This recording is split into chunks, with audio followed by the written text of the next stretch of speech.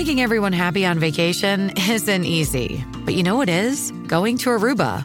All you have to do is walk out your door to find pristine pools, relaxing white sand beaches, and an island teeming with outdoor activities that'll put a smile on any face. You won't just feel great, you'll all feel great, filled with a calmer, more peaceful vibe that radiates Aruba's warmth. And the best part is, it never fades. That's the Aruba effect. Plan your family trip at Aruba.com. This is Optimal Living Daily, episode 1087, Finding Hope in the New Year, by Allison Carmen of AllisonCarmen.com. And I'm Justin Malik, the guy that reads to you every single day of the year to help you optimize your life. It's from the best authors I can find and get permission from.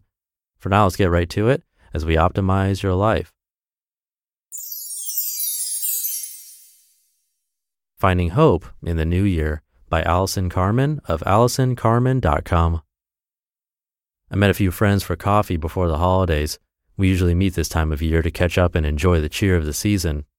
This year, many of my friends were unhappy and bothered by many things that had happened during the past year. One of my friends said, "I feel so hopeless because of the multiple terrorist attacks, California wildfires, losing net neutrality, and the tax bill has finally put me over the edge." As I used to practice tax law, I've been a bit obsessed with the new tax bill, so I immediately jumped into the conversation. I probably got too technical with some of the details, but it was clear to everyone at the table that I was unhappy about the bill. After I was done speaking, my friend turned to me and said, "You sound just like me. You obviously also feel hopeless." I responded that I actually feel more hopeful than ever, which confused her and our other friends. I explained I feel hopeful because the future is uncertain, and that means maybe what is happening can lead to something good. Maybe things can get better, or maybe we can find a way to accept what is happening and still be okay. Even during difficult times, maybe there is something special to experience in the moment. I told them that I have a maybe mindset and there is no reason to abandon hope.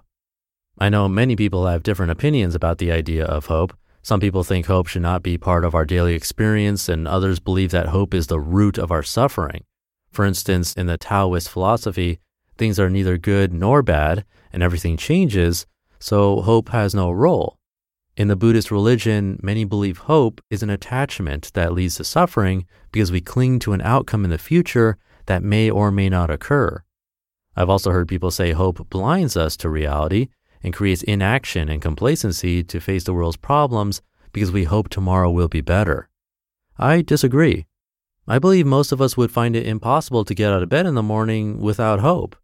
Every business, every investment, every first date, and every other situation we embark on has hope packed into it. It is not hope that causes us emotional pain. Instead, it is our inability to be flexible and fluid in the face of change and uncertainty. It is our addiction to certainty and not our addiction to hope that paralyzes us to make the changes in our own lives and in the world. This is why I spend so much time writing about the maybe mindset. Maybe encourages us to look at every situation we are facing and recognize that things change. Instead of seeing change as bad, we can view uncertainty as offering endless possibilities, many of which we can't even imagine today. So with a maybe mindset, we can stay hopeful and at the same time recognize life might not go as planned, and that's okay. It doesn't mean we won't achieve our goals or the world can't get better. It just helps us find a different path with new possibilities. Sometimes when I write about the maybe mindset and the idea of hope, a few people email me describing very difficult situations they face and suggest hope is a pipe dream leading people down a path of disappointment and suffering. With this in mind, I have met with several notable humanitarians and discussed the idea of hope. Sasha Chanoff from Refuge Point, who worked with international refugees, Katie Ford from Freedom for All, who works to eradicate human trafficking, Maggie Doyne from BlinkNow.org, who works with orphan Nepalese children, and Rachel Lloyd from GEMS, who empowers girls and young women who have experienced sexual exploitation to exit the commercial sex industry. These humanitarians have witnessed tremendous suffering in the United States and in the developing countries in which they work, where often every sign they see points to more death, abuse, and poverty. Yet they all have one thing in common. They all have hope in the face of what sometimes seems impossible. Does this hope ever lead them to fail? Of course, they tell me there are times their hopes do not come to fruition, times of frustration and even suffering. Overwhelmingly, though, they all say hope has led them to have a huge positive impact on individuals and communities that have been abandoned by society. It is hope that gives them the inspiration to continue and never give up. It is their hope that saves lives every day and is a lifeline to continue their work to make the world a better place. Maybe in a philosophical debate, one could tell us to abandon hope, but when you go where people are really suffering, you will find their suffering is not a result of their hope, but of the very real challenges that they face every day. It often takes more courage to have hope than not, because you're being asked to look into the unknown and still believe all things are possible. Sometimes it is only hope that feeds our spirits and launches us to find the strength and power to carry on. If we are hopeful, can bad things still happen in life? Yes, but we must remember good things happen too, and sitting around feeling hopeless doesn't help anybody. Feeling hopeful can help you develop a more open mind, which can help you access more possibilities, making it more likely you will find a resolution to your problems or a new way to live with whatever you face in the new year. I'm not saying we should live in illusion or not accept what is happening today, but the future is uncertain, which creates a wide open playing field for so many possibilities. As Martin Luther King Jr. once said, quote, "Everything that is done in the world is done by hope," end quote. So let's try to be more hopeful in 2019, because hope is the beginning of all that's possible to make the world a better place for everyone.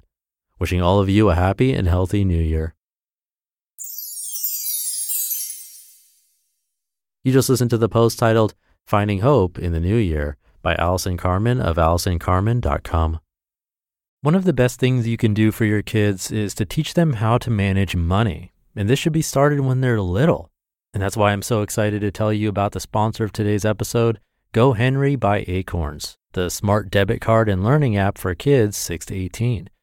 GoHenry helps kids learn about all things money, earning, spending, saving, budgeting, and so much more. You can even track their chores and pay their allowance right in the GoHenry app. And with their GoHenry debit card, they can put their skills to use in the real world. Plus, parents can set spend limits and get real-time notifications whenever their kids use their cards. I seriously wish I had this as a kid. I had to learn about money the hard way as an adult. If my parents had set me up with GoHenry as a kid, learning to adult would have been so much easier. Set your kids up for success and get started today at gohenry.com/old. Terms and conditions apply. Renews from $4.99 per month unless canceled. I'll leave it there for today. Hope you're having a great weekend if you're listening in real time. And I'll be back tomorrow reading to you where your optimal life awaits.